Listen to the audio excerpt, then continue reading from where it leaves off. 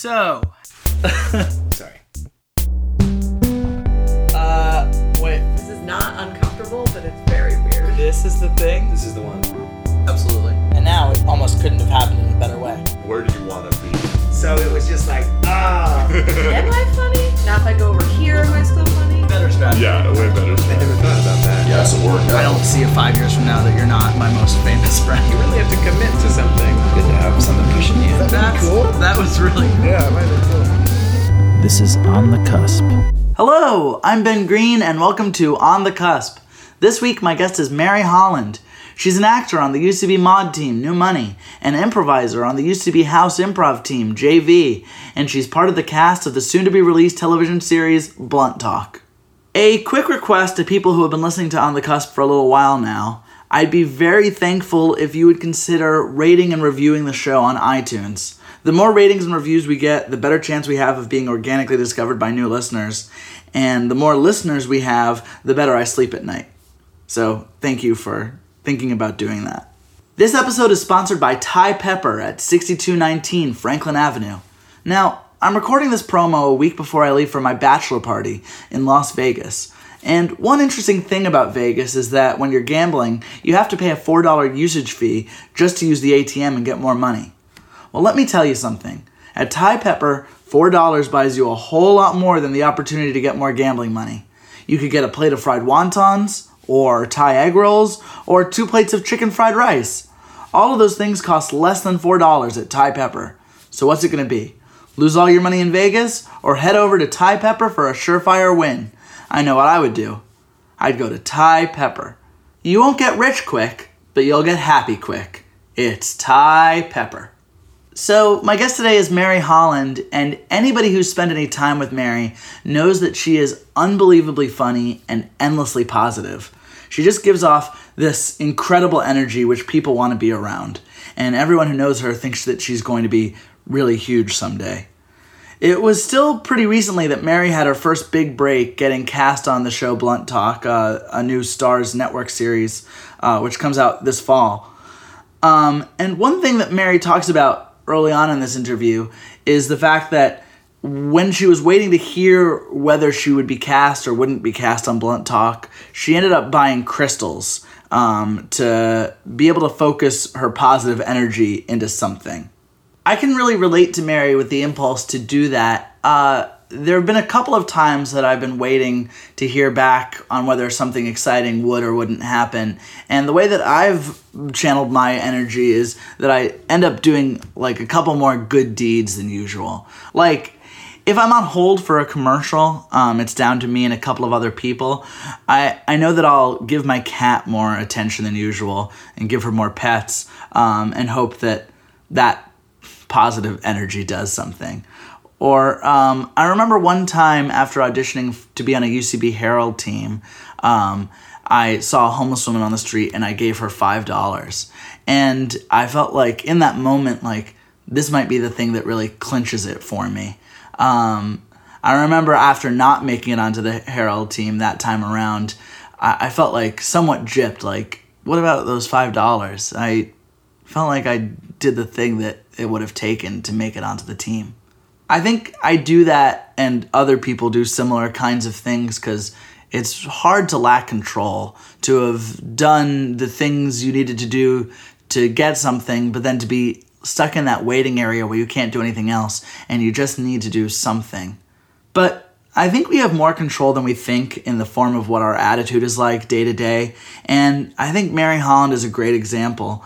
A great example of what a truly good attitude looks like.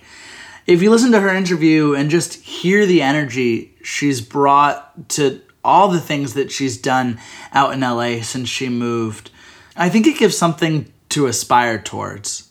I know that I at least ended my interview with her feeling inspired from the way that she looks at the world. So here it is, my interview with someone who I feel pretty sure will end up being a comedy legend, Mary Holland.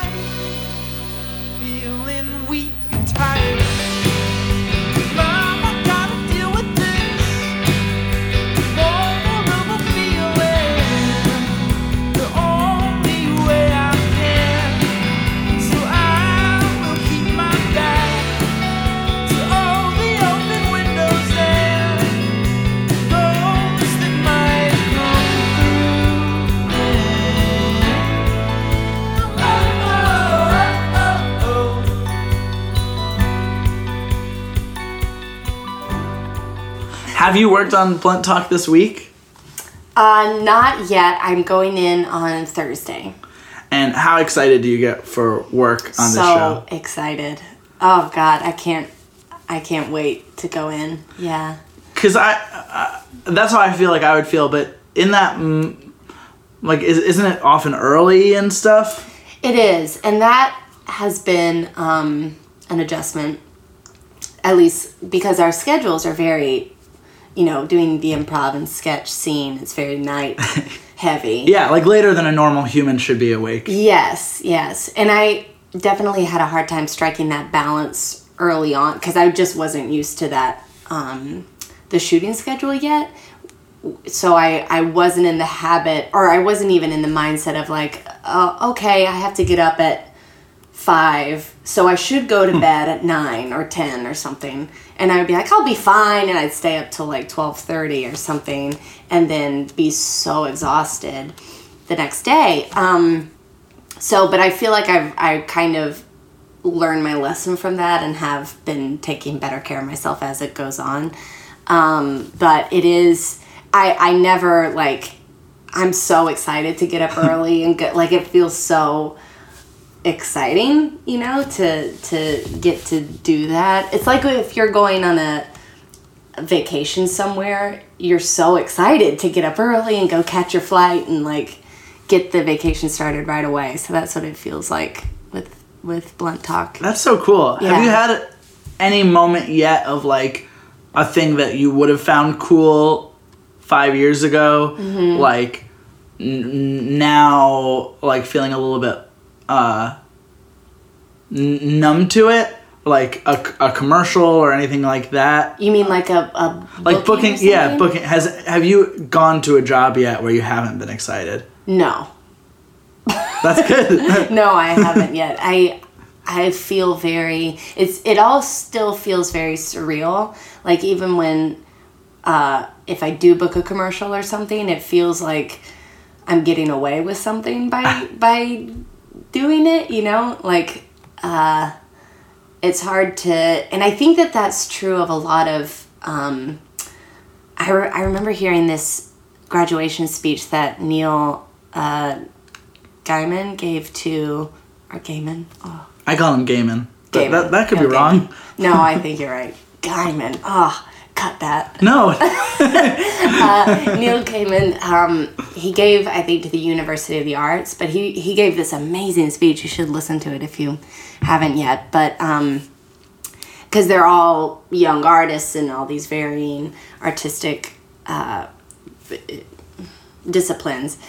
And his speech was like, when you first start making money or getting paid work to do something creative, it feels like you're getting away with something that at any moment someone's going to bang on your door and be like, nice try, and it really does feel like that. Like it almost, I remember like there'll be moments when I'm like, okay, I just please let me make it through the day of shooting. Let me make it through the day of shooting, because then it will be there. And then they won't have time to recast me or anything. Yeah. So yeah, there hasn't really been a job yet where I haven't been so excited for or grateful for. Was Blunt Talk the biggest one? Yes. How can you like run through your emotions when you found out it was happening? Yeah, it was kind of a really long process. I first auditioned for it in August, I think, of last year, and 2014, that's right. And I did the initial audition, and then a few weeks went by, and if that long a time passes, you kind of... Yeah, you let it go. Yeah, you're like, okay, I guess that's not happening. But then I got a call back, and I went in and did it again, and then a few weeks went by, and didn't hear anything, and I got a second call back, and this was with the creator, Jonathan Ames, and the producers, and I did that, and then didn't hear anything, and then heard that I was that they were going to use our tapes from that session for testing. So then the testing process was pretty long. It was like a couple weeks there where it's the most nerve-wracking thing. I was really grateful actually that we didn't have to go in person to test, because I know that can be very nerve-wracking. But you were just like sitting behind in your house knowing this stuff was happening. Yeah, and I bought crystals because I was oh my God. I would like I would go through these phases of like, whatever happens, and like just kind of letting it go and not focusing on it to then that's all I would think about, and I would just be kind of stewing about it, and be nervous and anxious and worried, and because it was like I felt right away, especially once I was in the room with Jonathan and Stephanie and all the creators, I felt right away that, oh, this is right. I know, like, you always want a job, obviously. Yeah. But it really is a special thing when you could be like, oh, I know I do this well. I know like this is right for me. I feel like this is so right. All of this feels good. And so there was that element that was added onto it, where I would be thinking in my head, it's fine if it doesn't happen, it's fine, but oh my God, I think this is the right job, and what if it doesn't happen but it is the right job? And like you can kind of go and then I start living an alternate reality. That wasn't meant for me. Yeah. So and I bought crystals mostly just to have somewhere to put all that manic energy that I was feeling. Do you do that kind of superstitious stuff generally? No, I wouldn't say that I'm definitely open to it, but I'm not. Or, I don't know, I wouldn't call it superstitious. There might be real power to crystals. Pretty insulted that you would call it that. The new age type stuff. Yes. I wouldn't say that I'm a passionate, that I, like, put all my stock in that stuff, but I do have an open mind about it, and I think, I do believe that there is the power of intention, and like if you I felt that when I first started. I'm going on to so many tangents, but when I first started doing UCB, it was like, instead of focusing on the result of like, I want to be working, I want to be doing this, I instead tried to shift my focus to, okay, what do I love? And the more I focus on what I love, the more what I love will come to me. So I do believe in that kind of thinking, where it's like, if you put that good energy out there and you focus on always working towards what makes you happy and not what you think you should be doing, then what makes you happy will continue to come to you.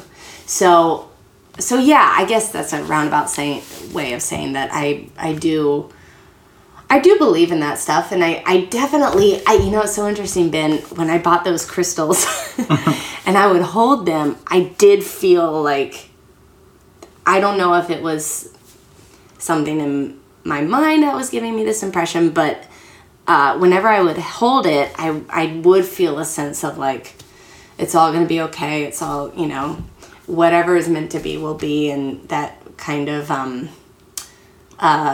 that radiance and calm that comes from like, just whatever happens will happen. That's so cool. Yeah. So anyway, I bought those crystals and held on to those day and night, and then a week or so went by, I didn't hear anything, and then finally I did hear, and I didn't get it, and I was so sad. I mean, you don't get jobs every day, it's not like rejection is foreign to me at all, but with that job, like I said, it felt right, and it felt like that this could be my home. This feels like a great role for me, great, environment. And so I was devastated because of that, because it felt like that was what was right for me, and now do I not know what's right for me, you know? Like, Yeah. and I started questioning, like, maybe I don't know what I'm good for, or anyway, so I tried to let that go, and they were so, you know, through my agents and stuff, I heard great feedback, and, you know, and they were very kind about, you know, like, we loved her and all this stuff. So that was really nice to hear. But your heart was still broken. Yes, my heart was still broken. But then I like got in a state of mind after a few days of kind of letting myself be bummed about it. I got in a state of mind of, okay, well, next thing, you know, let's move on. And I refocused on everything that was going on in my life at the time. And then out of the blue, a few weeks later, I got a call from my agent, and they said, there's a role for you, and they're offering it to you. And I was it was interesting, Ben, being in a state of mind of being so nervous and hyped up about something, and then having to let that go, and then that coming back to you. The acceptance of it when I was in that state of mind was so different than it would have been in the other state of mind. Yeah. You know? Because I was much calmer about, obviously still just as excited, but I was like, oh, okay, oh, oh, wow, because I didn't see it coming. And, Yeah, you've just been bracing yourself yeah, for being okay with this. Yeah, exactly. So that was really interesting. And then so I found out about that in October, and then we didn't start rehearsals or anything till January. So it still didn't feel real until I like went to the studio and met everybody, and like we did a read through, and then it started feeling, oh my God, this is really happening. Yeah. It feels like you were just in this experience, just tossed around a lot, like a little kid told that they're going to Disneyland. Yeah. And then they're not going to Disneyland. Yeah. And then you're told, oh, you are going to Disneyland. Yeah, exactly. But I think what that gave me was some much needed perspective on the whole situation, and some much needed grounding about everything. Like, I think it, yeah. What did you learn? Like, what did I learn?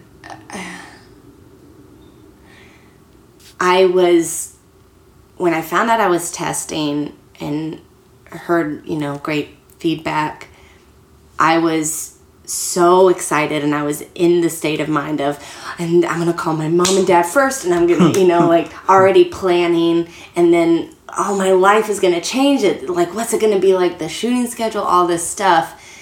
And then when I had to let that go, and then it came back, I feel like I had grown up a bit, even in that time frame of a few weeks, where it was like, you never know what is going to happen with it. And I think I was then, and in a good way, much more cautious about my emotional state when I found out I got it. So yeah. I wasn't allowing myself to kind of get swept up in the euphoria of it. And obviously I was still euphoric about that news, but I think I was a little more grounded as far as, okay, yes, I have this now, but who knows? We'll see. You know, maybe they'll change their mind, or maybe I just didn't allow myself to get to the fantasy place.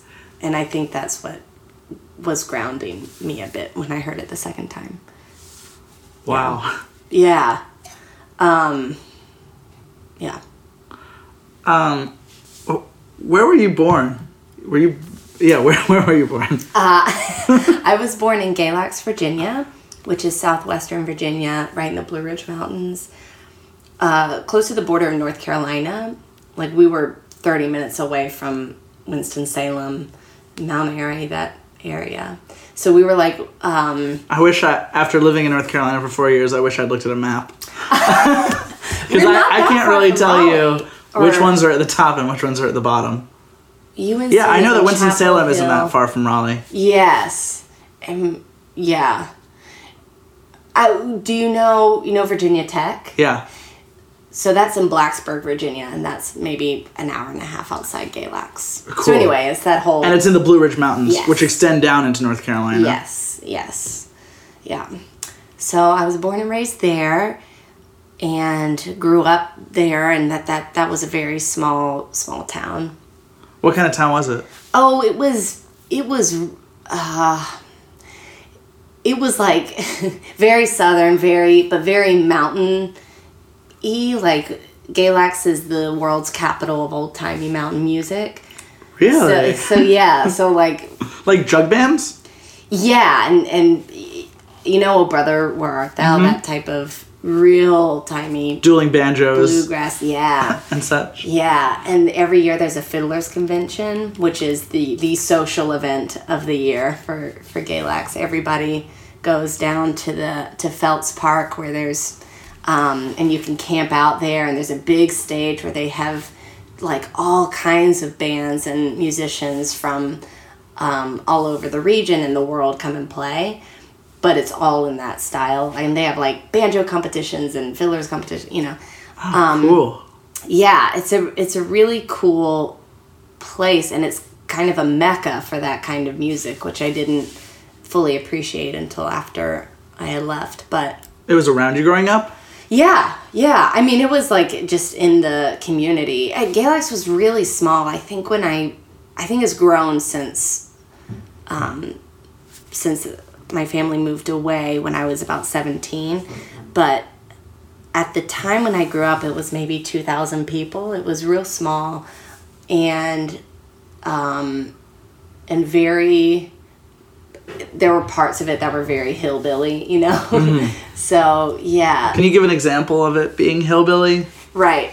The one that comes to mind, and this is probably a very minuscule way to give you an example of how hillbilly it was, but I remember, first of all, I went from preschool up to my high school graduation with the same, 40 people. Wow. Yeah. It was such a small town. But I remember in kindergarten, maybe, there was a girl in my class named Linda, and we were learning our ABCs or something, and I forget what the context was, but she said, "Just look up at that train up yonder." And that was the first time as a child hearing that phrase, "up yonder," and that has stuck with me ever since. It's like, yep, this is the Galax, type. What did she mean by that? She meant having to do with the there. ABCs.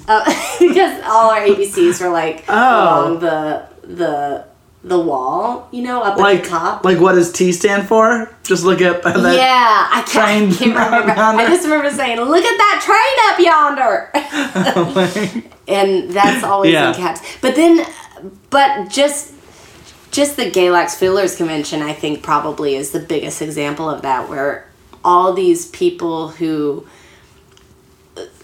lived in the mountain parts of Galax, the back roads, the backwoods, would come out and play their music, and it was really such an experience. And so it just captured the soul, the personality of that area, which is so rich with history and just that kind of Southern Appalachian identity, What a neat place to grow up. Yeah. What were your parents like? My parents are wonderful. They were both doctors at the local hospital, which served Galax and the surrounding counties. It was a big, fairly big hospital, but it was there were no other local hospitals in counties that were maybe 20, 30 minutes outside of Galax. That was where people got helicoptered to, and all this stuff. And both my parents were radiologists there. Yeah. And how did they meet? They met in medical school. My dad was a few years older than my mom, and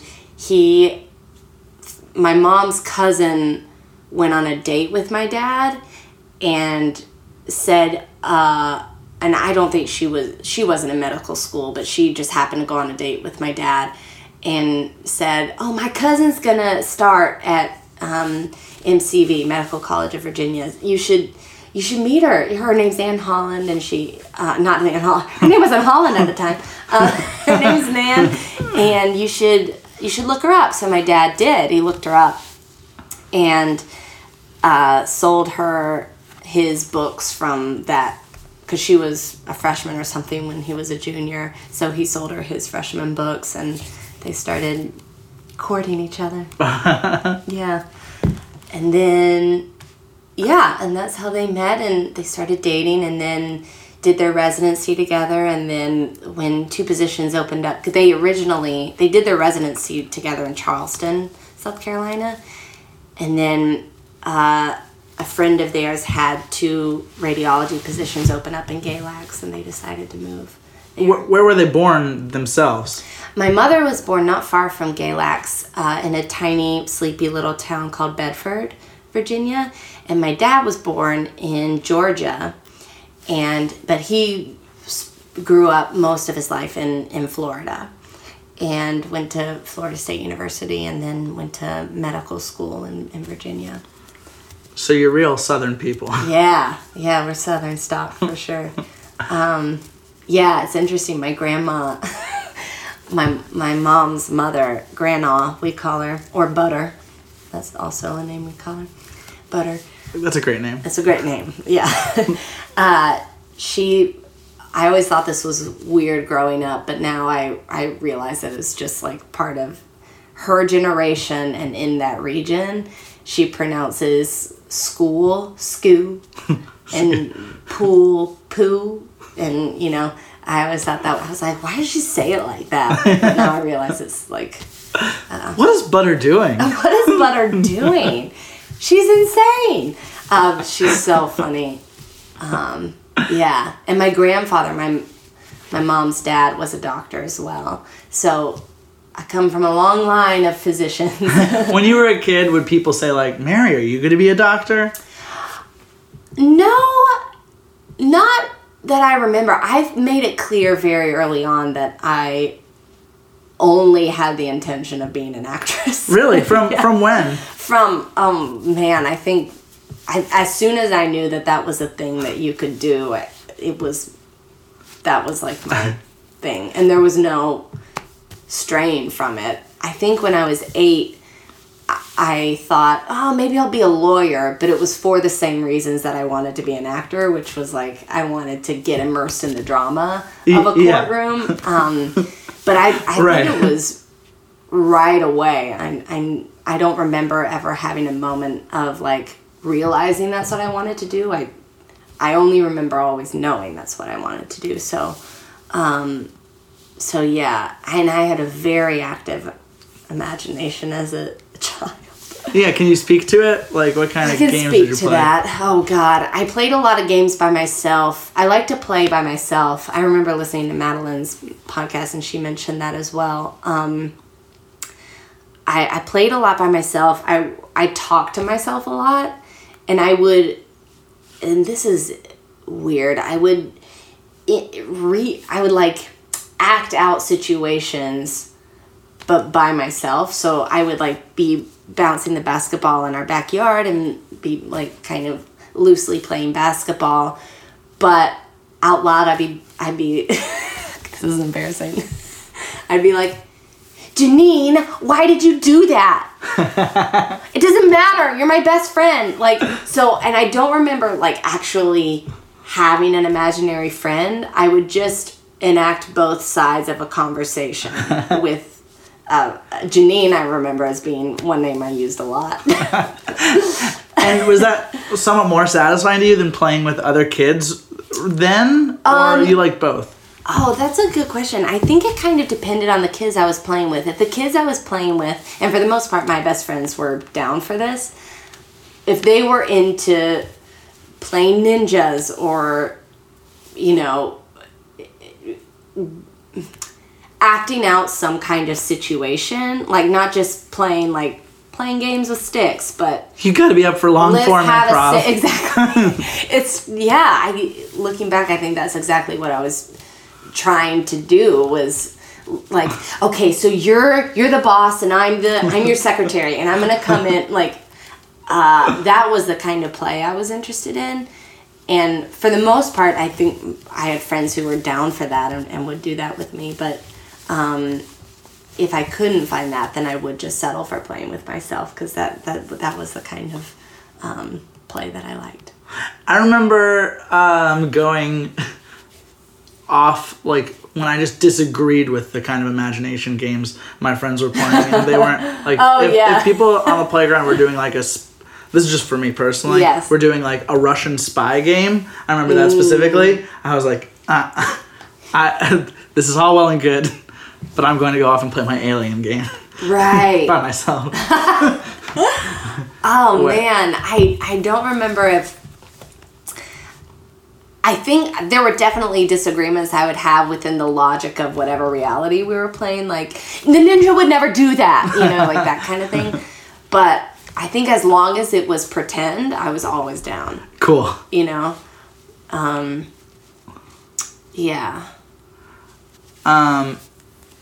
What else would you say about what you were like as a little girl? Are there any stories that get told a lot about that speak to the kind of kid you were? Yeah. I had there are a couple stories that stick out to me. I had a very vivid imagination. My mom had this CD called Sounds of Eagle Mountain, and it was all Native American music and instruments and chanting and stuff.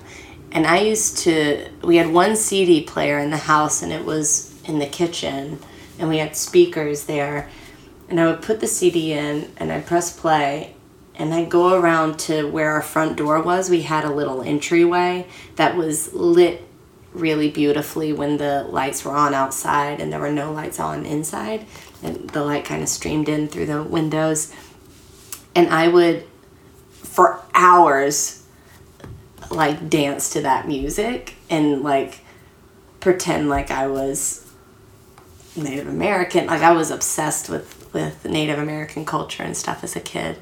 I would, whenever we would go see a movie, I would go home with my family and immediately try to reenact it.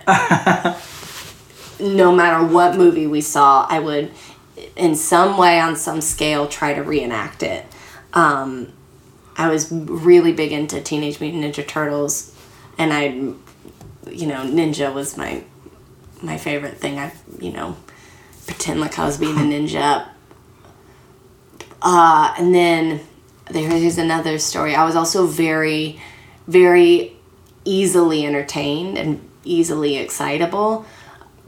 Once after Christmas parade in Galax, my family and another family went to Burger King, and I was sitting with Kelly, a girl from another family, and she was a couple years older than me, and we were sitting there, and she turned to me and she said, "I just burped," and I laughed so hard I completely peed myself. It wasn't just pee my pants a little bit. I created a puddle on the floor of Burger King. So, based off of that joke. Based off that joke, I just burped. God, it killed me. So I was easily entertained and easily made to laugh, I think. Amazing. And yeah. So I wasn't very concerned with school as a kid. I was mostly concerned with being funny and playing, and as a result, my mom told me recently, we were really worried. You were really bad at phonics as a kid. Really? Yeah, because I didn't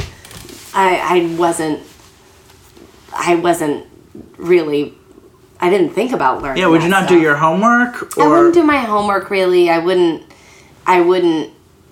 I mean, I would do it, but I wasn't into it. You got mediocre grades? I got mediocre grades. All through high school, too? All through elementary school and part of middle school. Got it. Then I completely shifted when I became a sophomore in high school. I totally shifted everything. But I think from preschool until like 9th grade, my main focus was how can I be the funniest person, how can I have the most fun, and how can I keep playing. And that was all I cared about, I think. Yeah. Well, what do you think made making people laugh so important to you? I think that stems from my dad. My dad is a real goofball, and to give you an example that kind of demonstrates this, he has a collection of masks, like really like a cone head mask, like a bunch of scary masks, a bunch of weird masks, and he used to put them on and just kind of torment us as children. Okay. And he was so funny. He would scare me a lot because he thought it was funny, but also because I got such joy out of it. There's one quick story I'll tell you, and this I think also kind of shows how I was as a kid. When I would go to bed, we'd get tucked in, and my dad would do this thing where, because our doors were always open, my dad would do this thing where he would slowly walk around the corner like a zombie and like just really slowly walk into my room, and I'd be squealing and like, no, Daddy, no! And then when he got close enough, he'd run at me really fast, and I'd scream and scream, and then I'd be like, do it again! And he'd do it to my sister, and she was like, stop, Dad. It was like she wasn't that affected by it, but I was very affected by it. And so I think I played with my dad a lot as a kid, and so I think that I came to revere him as like, oh, he knows what's fun. He knows like what the fun thing is. And he would watch Animal House and Wayne's World, and I remember being exposed to those movies when I was really young. And I didn't get them, but I would watch them over and over and over again. And so that kind of humor kind of started to soak in a bit. Yeah. But I think that watching the movies that, like, I would watch them with my dad, and my dad would be laughing. And so even though I didn't get what was funny about it, I would connect in my head, my dad is liking this. This is funny. I like this. Like I want to make him laugh. I want to do what this thing's doing to him. So yeah, I think that's where that makes a lot of sense. Yeah. Any other thing growing up that you feel like set you apart from other kids? Yes. As a child, I was very, very sexual. Oh, this is so weird to talk about, but I discovered masturbation so early, like in preschool age. And I just did it openly. I think like in class? Like in preschool, yeah. During nap time, I would do that. I'm sure that's the thing a lot of teachers have to deal with. I think it is, actually. Without ruining the kids. Exactly, because you don't want to shame them. And there were instances where I felt shamed, but I know it wasn't an intention on the part of whoever was doing the shaming. But I had multiple boyfriends in elementary school. I had one boyfriend who was pretty consistent throughout elementary school named Stuart, and he proposed to me in 3rd grade. And I said yes. Congratulations. Thank you. I promptly lost the ring, but I still have what was the ring made box, of? I think. I don't really know. I don't know if it was it couldn't have been a real diamond. No, I never thought for a second it was a real diamond. I I thought maybe it was made of a pipe cleaner, or maybe No, it was... no, it was. It was like a looked good like ring. a ring. Yeah. Wow. Yeah. Stuart. I know, Stuart. Way to go. But I was boy crazy. I was really into boys. I was very, and I think it's because I read a book recently called Quiet, and it's about introverts, and I think I identify as an introvert for the reason of a lot of things, but mostly because introverts as children are highly sensitive to things, and I was so sensitive. So I think that this sexuality kind of plays into that, where I was hyper aware of any stimuli, and masturbation was a stimuli I discovered and was like really sensitive to it as a child. So I thought about sex a lot. I remember watching a part of Pretty Woman where that movie is like the sexuality, and that's very like she goes down to a slip and that's it. But I remember like getting like really excited by that. But I think that hypersensitivity applied in a lot of ways. I was very emotional. I would like throw huge tantrums. I would love really hard. Like I would just shower my mother and my father with like, I love you so much, you're the best, you know. I was just I was just highly... You sound like just like a crazy alive creature. Yeah, I think like more, by which I mean like more alive than other things. Right. Yeah, I didn't live in my head very much. I lived in my emotions, and I could be sort of stimulated without much around me for a while. That's a great disposition. Yeah. What? I was going to say, I don't know. I mean, I think a lot of that has carried over into adulthood. But yeah, looking back at myself as a child and trying to kind of understand who that person was, I still very much feel like her. But I think I now have an awareness of what was happening to me. Whereas at the time I was like, oh, this feels good and this feels good. And, you know, yeah. And this feels bad and just, you know, super vulnerable to that. What turned you around in high school that made you in your sophomore year start working harder? That's a great question. I suddenly I'll tell you one story that really I think shifted everything for me. When I was 14, my mother and and her side of the family, her sisters and their husbands, and my brother and sister and we all took a family vacation to Italy. And this was my first time out of the country. They had gone in with each other to rent a villa in Tuscany for 2 weeks. And I can look back now and appreciate how incredible that experience was and how lucky I was to get to do that. But at the time I was like, cool, whatever, we're going somewhere. And I had just come off of my freshman year of high school, where my chief concern was, how can I be popular? How can I get people to like me? Not worried about grades, not worried about any of that stuff. I had made pretty bad grades. Not like failing, but I averaged B's and C's. And how were you on the popularity side? I don't know. I don't know. I don't think I was that popular. I got along with different groups of people, but I was so concerned with being popular that I think I kind of sabotaged myself. Like I think people can sense the desperation.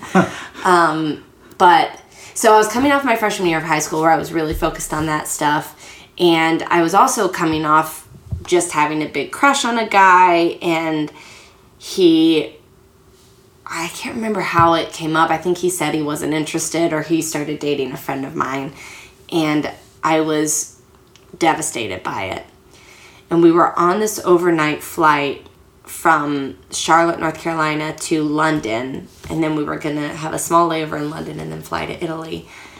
But on that overnight flight, first of all, I was so excited because there's a TV screen in front of me. Yeah. So that was fun, and I made the vow to myself, I'm going to stay up all night, I'm going to watch movies.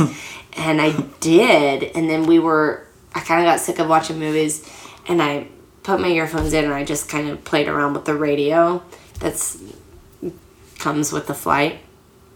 And I tuned into the classical music station, and my mom loves classical music, and I heard it all the time growing up, and I like played piano and stuff, but it was never like, I didn't get the love of it. I appreciated it, but I was like, well, it's just classical music. But there was a moment, we were flying over the Atlantic Ocean, and I was looking out, everybody else on the plane was asleep, or so it seemed to me. And I was looking out, I could see the stars, and I was listening to this classical music, and all of a sudden I felt this pain in my heart that the sharpness of which I haven't really felt since. And I think in that moment, I consider that the moment where I locked into a part of my personality that I hadn't up until that point. And I started sobbing, and the music was really moving me. And I was thinking about this heartbreak from this guy, and I was thinking about all, like, how I was so concerned with popularity and how, like, frustrating and hard that was. And all of this stuff just started pouring out of me. And over the whole trip in Italy, I could feel myself just, the way I looked at things changed. Like, I don't know what word to use to describe it, but I just kind of realized something about myself where this thing was what was important to me. This feeling of like loving things and being a part of things, and yeah, like experiencing the world. And I think I realized at that time, oh, I can't just fuck around in school if this is what I want my life to be.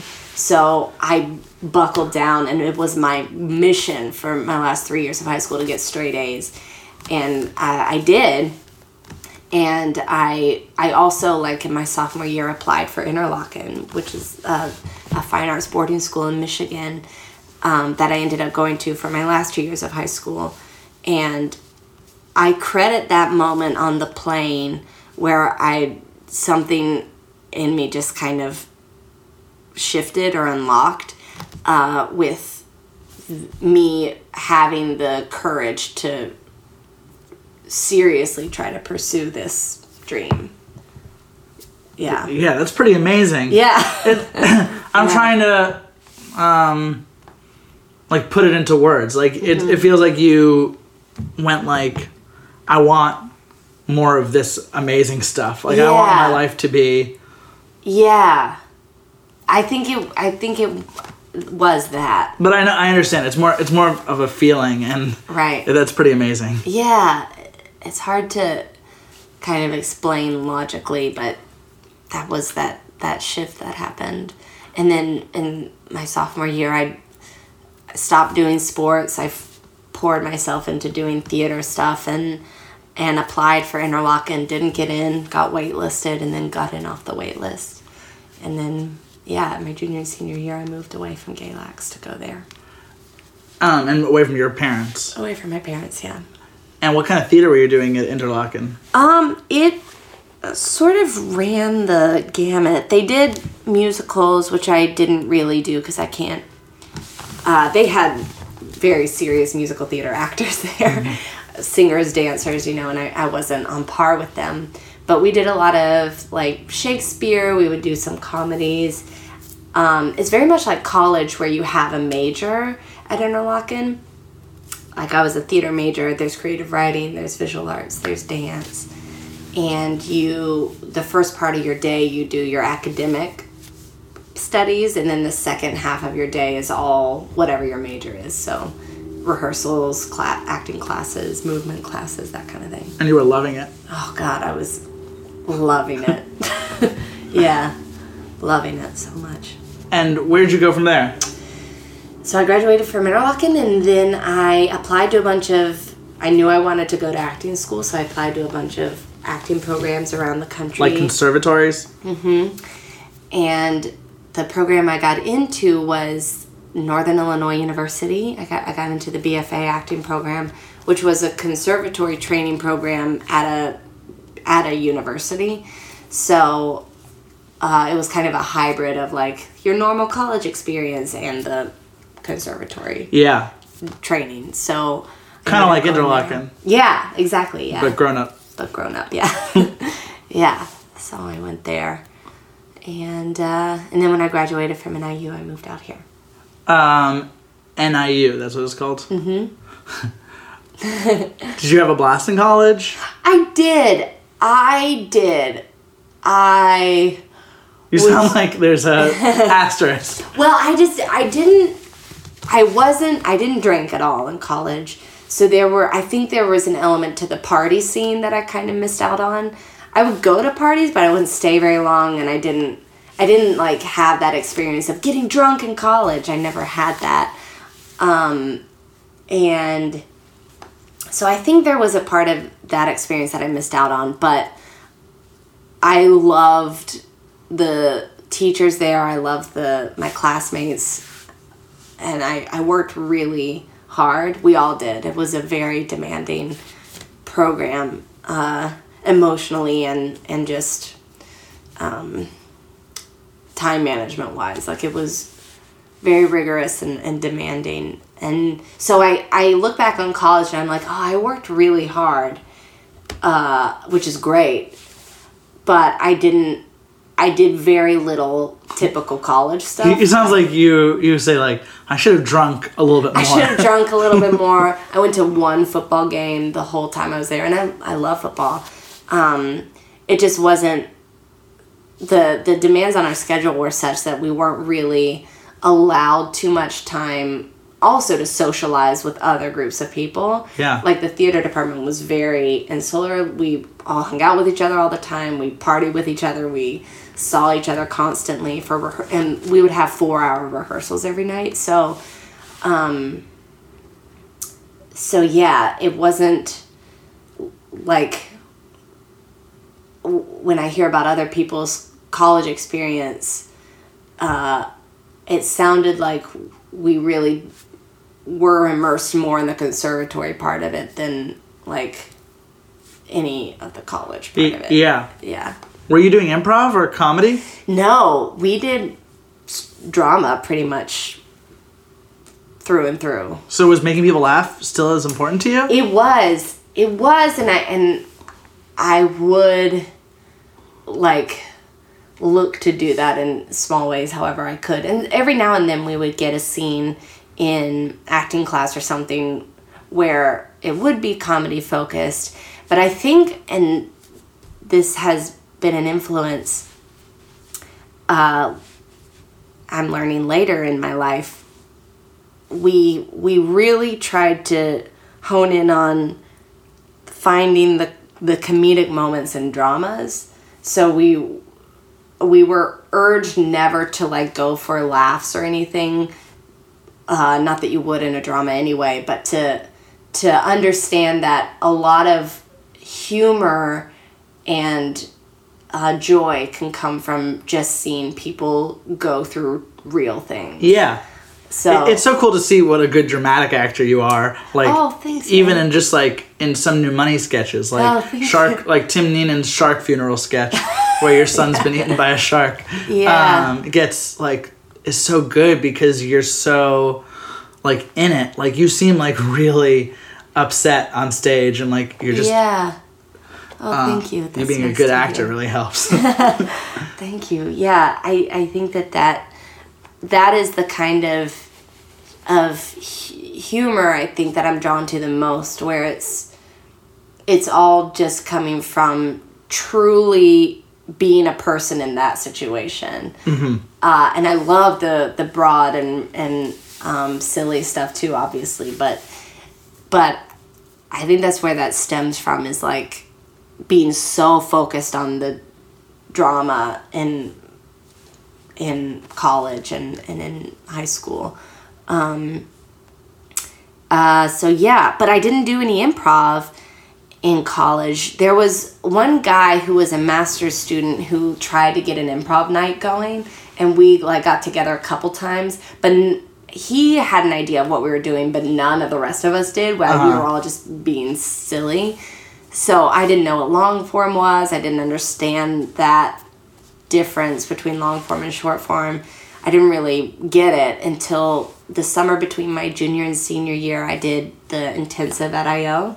in Chicago, and then that's when I really fell in love with improv.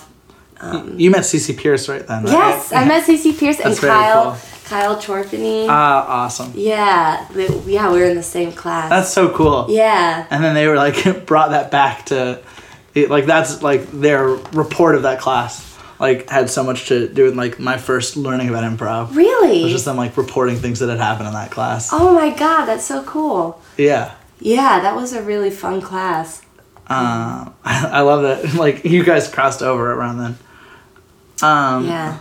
So you got to do that I.O. class, and then you moved out to LA. Why? To be an actress? I moved out to LA to be an actress. We did NIU did a showcase in Chicago and New York and LA, and the head acting teacher at NIU at the time had a good friend out here who was a successful agent, and he came to the showcase, and I met with him the next day and found out he wanted to sign me and he wanted me to move out, so I did. Amazing. Yeah. So you moved out here with an agent. I did, yes.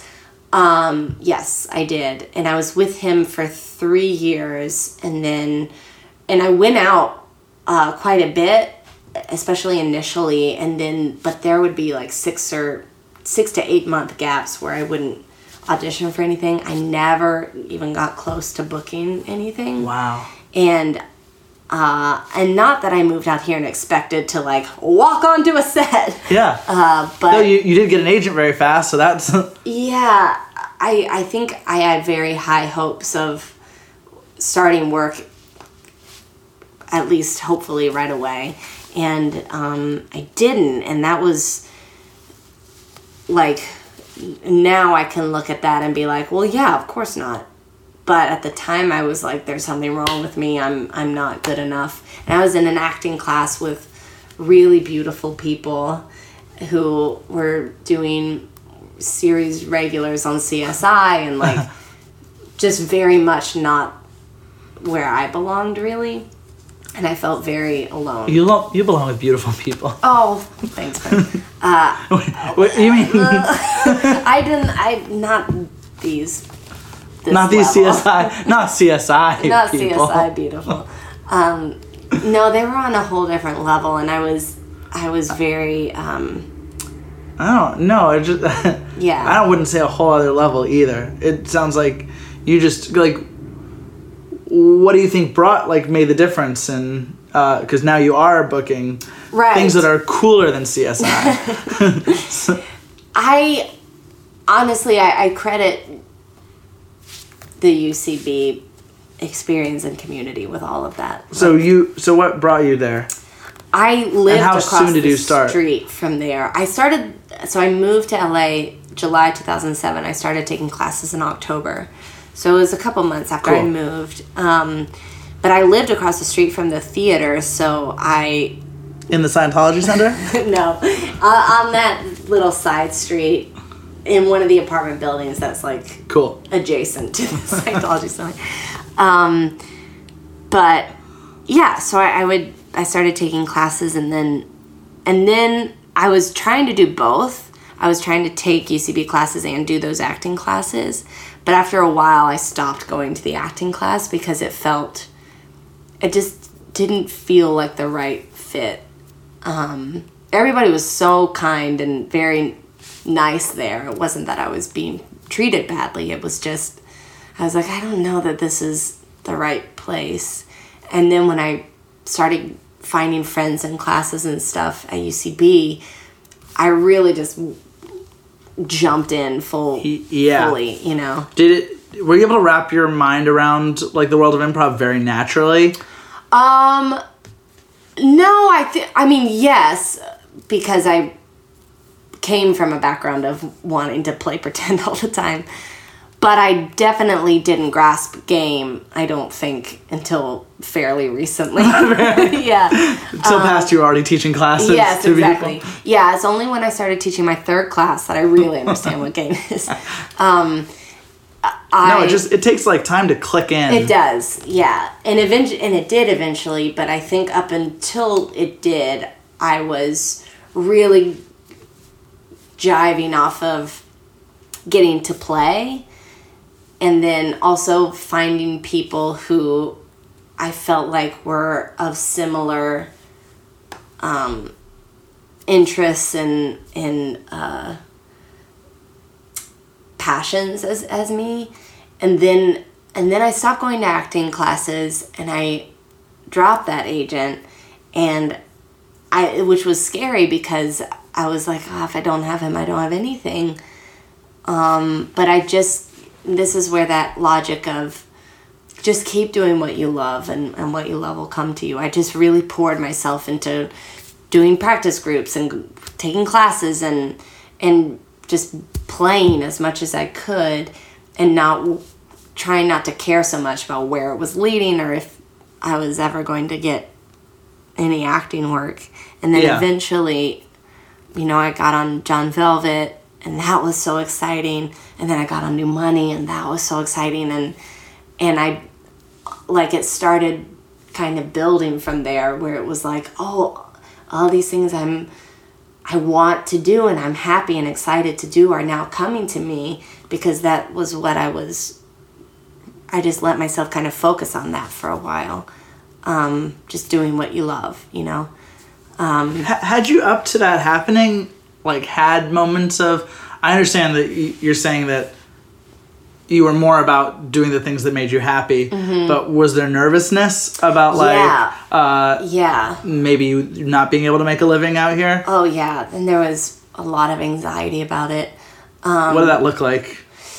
Well, I worked a lot of odd jobs, and I didn't work any of them for very long. I was a hostess for a year and a half, and I quit that and became a daytime bartender at that restaurant, and then quit that, and then became a hostess again and quit that, and then was a dog walker for a year and a half, which I was excited about doing initially because it was super flexible. I would get exercise. It was a fun job. But then I remember I was on the phone with a friend. I was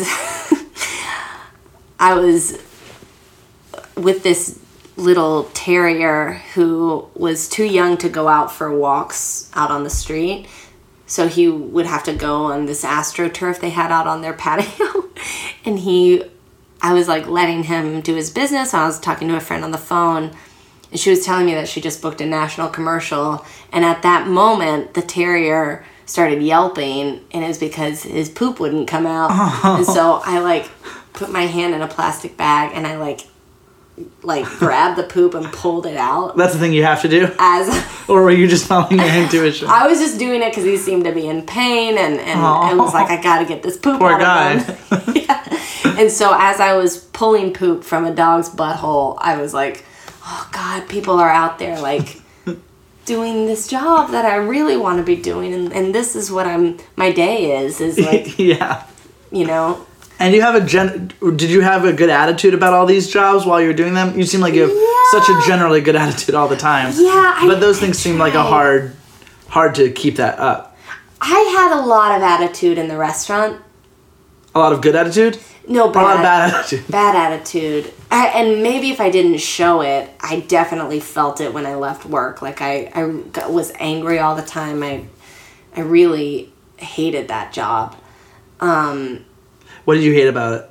You just get treated really badly, and I worked in Beverly Hills where there's a lot of entitled types that come in and just kind of, you're just brushed off a lot. Yeah. And there's a amount of that you can be like, that's my job, whatever. But it really does start to hurt at a certain point. And like you don't matter, and you're not going to be anything more than this. And that started to break my heart a bit. With dog walking, I love dogs, still do. I love them. So I had a pretty good attitude about that job. But it's just that every now and then you'd have to pull a piece of poop out of a dog while somebody talk to you about their national commercial. Yeah. And I just, I think that was kind of the rock bottom of that hopelessness of, oh my God, will I ever be able to do this? Because I couldn't imagine. I didn't have an agent. I didn't have anything. I was not auditioning at all. I didn't even know where to begin to start doing that stuff. So it just felt very hopeless. But continuing to remind myself to like, just keep doing your practice. Like just keep doing what makes you happy and have fun with that. And eventually I did get a manager, and I did, like a year and a half ago, get a great new agent, and it just started. I also think in a similar situation as the Blunt Talk situation, I gained a groundedness and a maturity by having to get like your heart broken a bit. Yeah, absolutely. That also afforded me a kind of confidence that I did not have before. Like the confidence of, I don't know if this is going to go anywhere. This is me. I don't know what you want. And that I think made a big difference, because before I was like, please, whatever you want, I'll do it. What do you want? What do you want? I'll be that. Yeah. And having, you do have to get your heart broken a bit.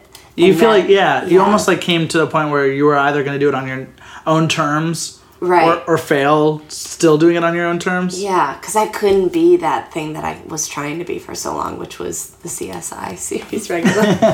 Or but that, I kept trying to fit myself into that mold, and I just didn't fit. And so from that, I was like, oh, I don't belong here. I shouldn't be doing this. What were the first cool jobs you started booking, like when you were on New Money and JV? I think that the best part of it was I started getting asked to do shows. Yeah. And getting asked to be in sketches or like how long did it take to get asked to do ASCAT? Oh, that seems huge. Yeah, that was huge. That I think was like a year and a half ago, roughly. Though anybody hearing it who doesn't know the UCB world, that sounds ridiculous. Getting asked to do ASCAT sounds like nothing. But the ASCAT is like one of the most prestigious shows at UCB. Yes. So what? And that was a huge so deal. it was how long into it?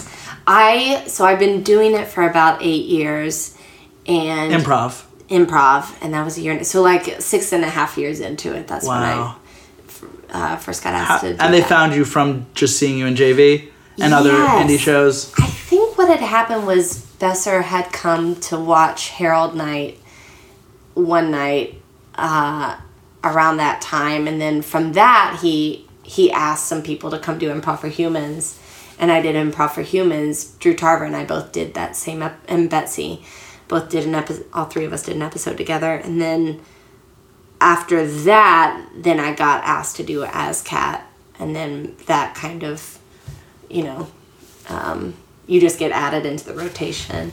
So, that was so exciting to get to do. But I think that was the moment when I was like, oh, now I'm feeling like I started getting a sense of my own worth, whereas before I was like, I'll never be like on this level of these improvisers I'm seeing. I'll never be working. I just kind of was in a hopeless state. But starting to get asked to like, hey, will you sit in with this show, and will you do ASCAD, and I made a point to say yes to everything. I said yes to everything, and I was happy to say yes to everything. That to me was when it started feeling like, oh, I'm doing it. I'm doing it. That's so cool. Yeah. Yay. Yay. And then my first commercial I booked that paid well was a Cascade commercial, and that was really cool. And what was your first TV role that you got that you were proud of? Silicon Valley was the Awesome. first Which one is, I ever got. Yeah, your episode is so great. Yeah, thanks. And was being on set for that like mind-blowing? It was so exciting, yeah. Yeah. Yeah, can you talk about filming it? Yeah, I think so. I think I can talk about that. Mike Judge was directing that episode, so I was pretty nervous and excited to meet him. They had cast off my tape, so I didn't... Is that usual? Like, I don't don't know people usually how- get... I think of like when you put yourself on tape, usually you're sending it out into the abyss. Right. But that was different for this? Yes, 'Cause it was in the casting office. Okay. But it was just got it. with the casting directors. So I think they showed the tape to the writers and producers, and then they cast it off that tape. So I didn't meet Mike or anybody in the room, just the casting director. So when I got it, I was pretty blown away because it certainly wasn't a part that I was like, ooh, this is me. It Right. was like, I had a great time doing the sides. The role is like Thomas Middleditch's girl he has a big crush on? Or he's the girl he thinks... Yeah, they obsessed like with dated him? once. Yeah, and the girl thinks that he's obsessed. Right, And right. my character thinks he's obsessed with her, which Yeah. he's not. But yeah, being on set for that. And the other thing that kind of made that transition pretty easy was I had very recently at that time met Zach Woods, who was working on that show. So there was and I knew Thomas and TJ from Chicago. So there was a familiarity that I was already walking into with that job. But I was so excited. I worked 3 days on it and was over the moon. Yeah, it was so fun. And I was pretty blown away that, like, you could do it, that people do this for a living. Like, people Yeah. do get jobs, and it felt suddenly a little more attainable than it had previously. That's awesome. Yeah. How soon after that was that just close in proximity to you getting on Blunt Talk? No, that was about a year Before. yeah. Because that was in December of 2013. And then I found out about Blunt Talk in October of 2014. Were there any other big things in between those things? I started getting asked to do bits on Comedy Bang Bang. Awesome. Which was really cool. And Birthday Boys, which was so exciting. And then Parks and Rec. I got to do a small part on that. So there were like small parts coming up here and there in between those two. But Blunt Talk is, my first time having a job that was more than one episode. So it was exciting. Along that way, like, how much after improvising for so many years, like, do you still get into moments where you go like, oh, I gotta fix this kind of thing about the way I improvise? Or do you feel like you're in a pretty good groove generally? I would say that comes and goes. Like, there will be a period of a few weeks where I'm like, I know what I'm doing. This feels great. And I'm like, I understand conceptually what this is, and then I also am able to some extent to implement it. Mm-hmm. And then there will be, like, I kind of feel like I'm in a funk now where it's like, oh, I don't really know that I'm kind of falling into some old bad habits. And but I think that when you kind of hit those improv slumps, it's an indicator of, oh, you're growing in some way. So it sucks when you're in them, but it's always good to have them. I think if I were, I would be concerned. I think if it always felt like a breeze, or it always felt like, well, now I get it. Like it never fully feels like that. It always feels like there's more to learn and get better at. So now that Blunt Talk has happened, and you're on that show, how much of the time do you feel like you've just made it, and how much of the time do you feel like still a feeling like of nervousness, like that this might not be permanent? One thing I think that being aware of not totally knowing what my job security is, one thing that's been nice about that is that I've been constantly reminding myself to enjoy it and really relish the moments that I'm on set and with this crew and this cast and the directors, and so that has been nice in those moments when I'm like, I hope I come back next season. I don't know what's gonna happen.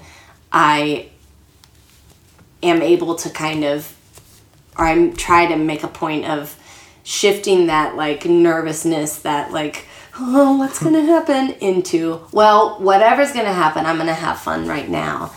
And as far as the job itself, like doing scenes, and I was really nervous the first day of shooting for Blunt Talk, because first of all, because they had been shooting for about a week up until that point, so I felt like I was kind of coming in on bombs that were already starting to be made. Yeah.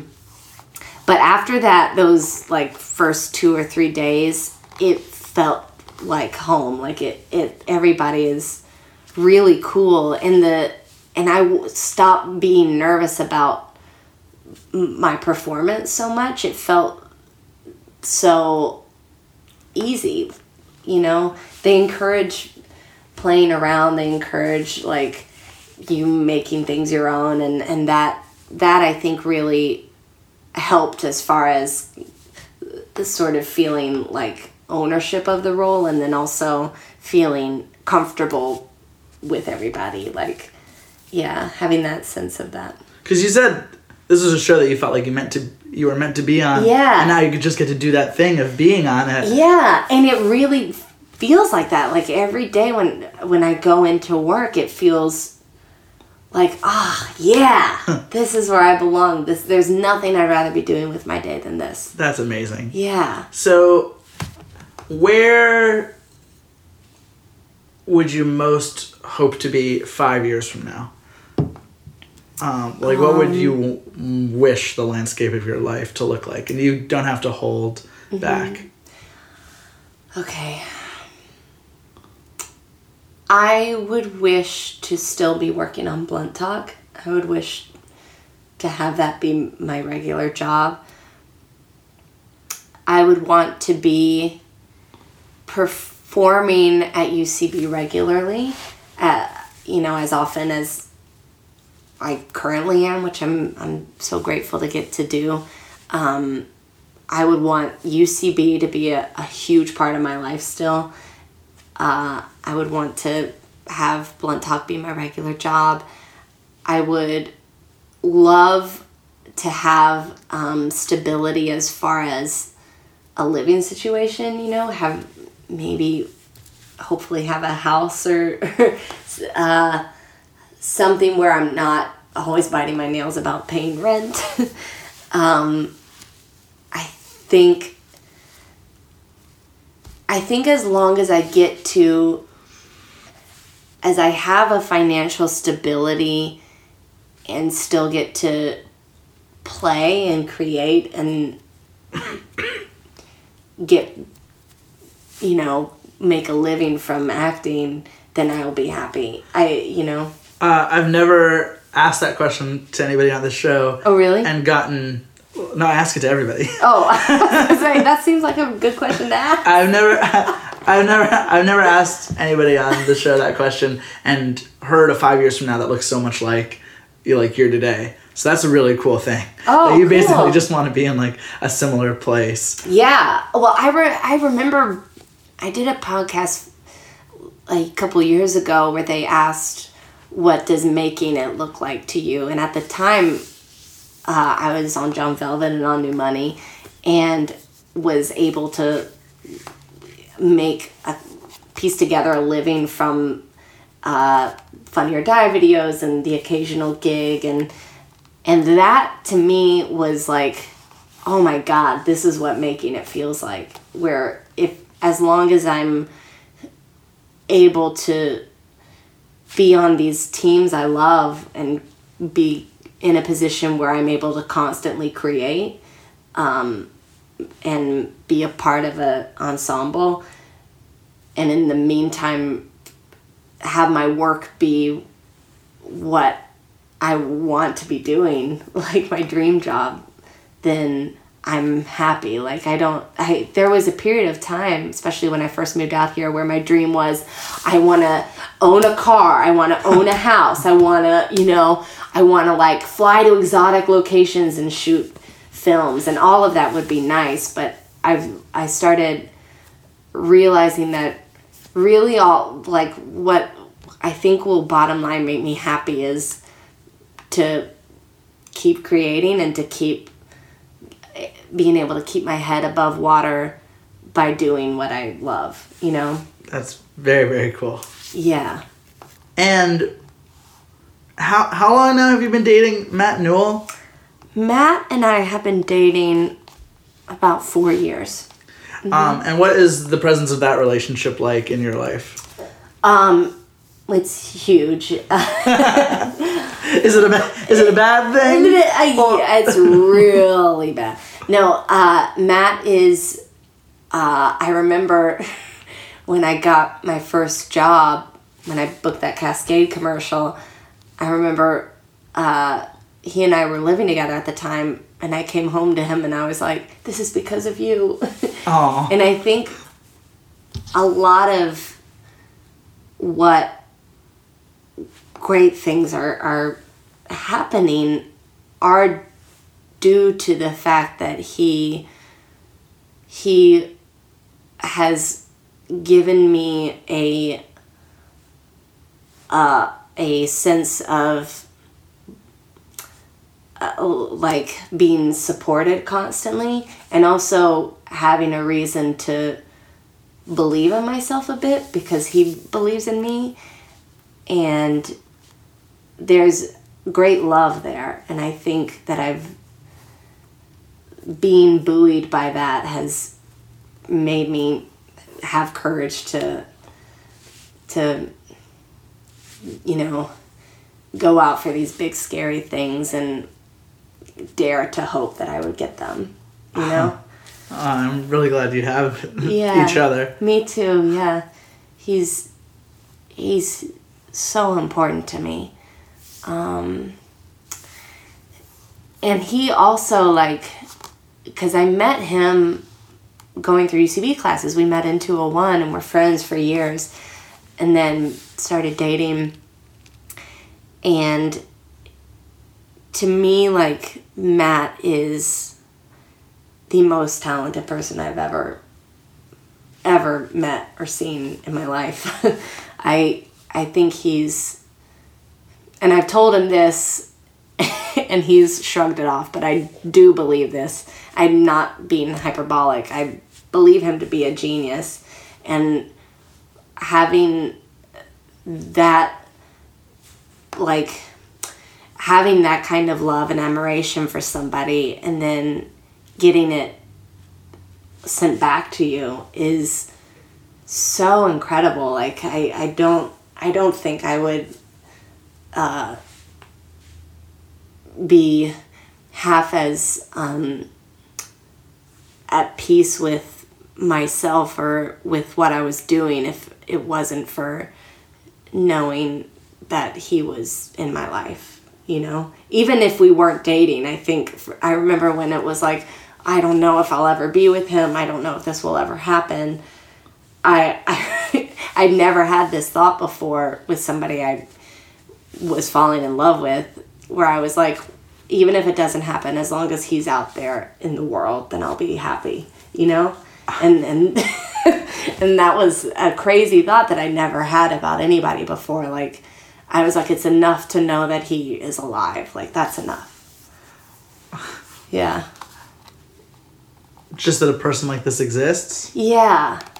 That he specifically exists. Wow, that's like the most romantic thing I've ever heard. Oh.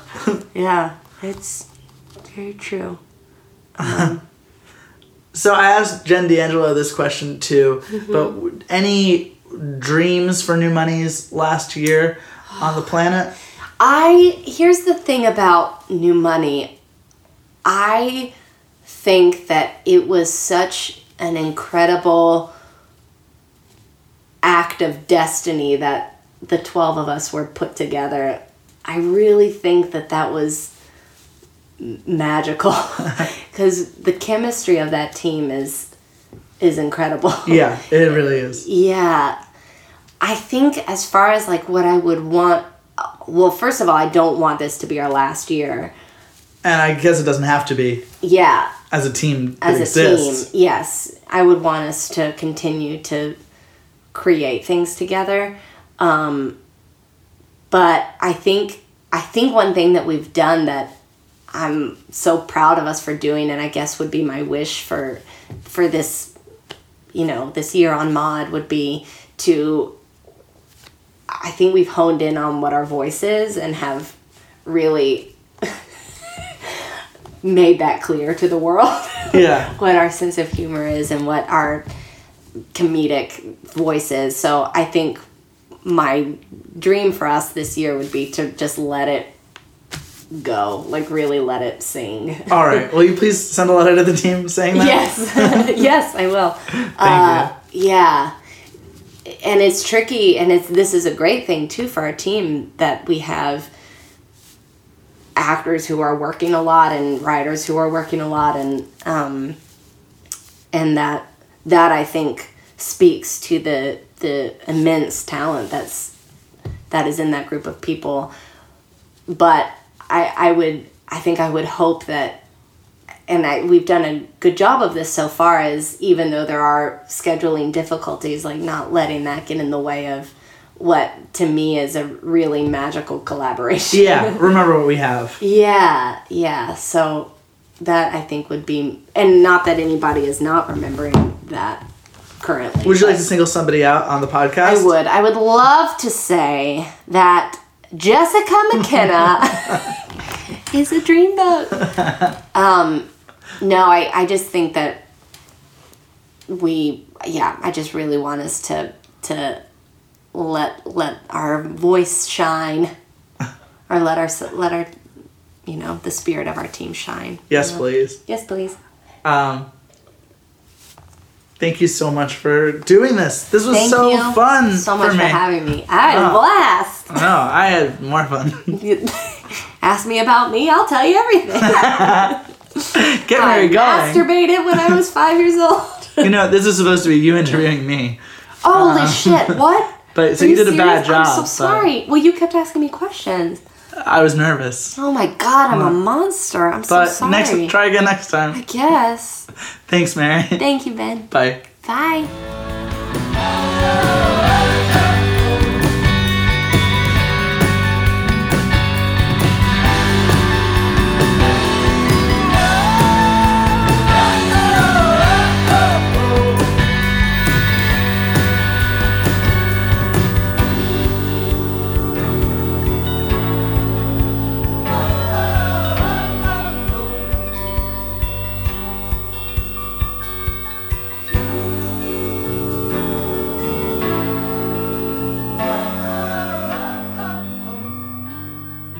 So there you go. That was my interview with the truly remarkable Mary Holland.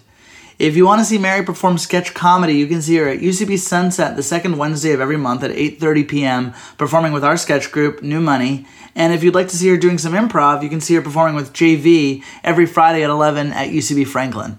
Again, it would make my day if you would consider rating On the Cusp on iTunes or reviewing us. Special thanks to the band Hi-Ho Silvero and Casey Trila for all the music in this episode, to my sound editor Joe Burge, and to my producer, Cece I Can Has Domino's Pizza, Pierce.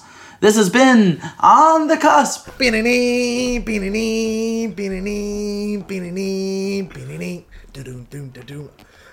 That's your outro music.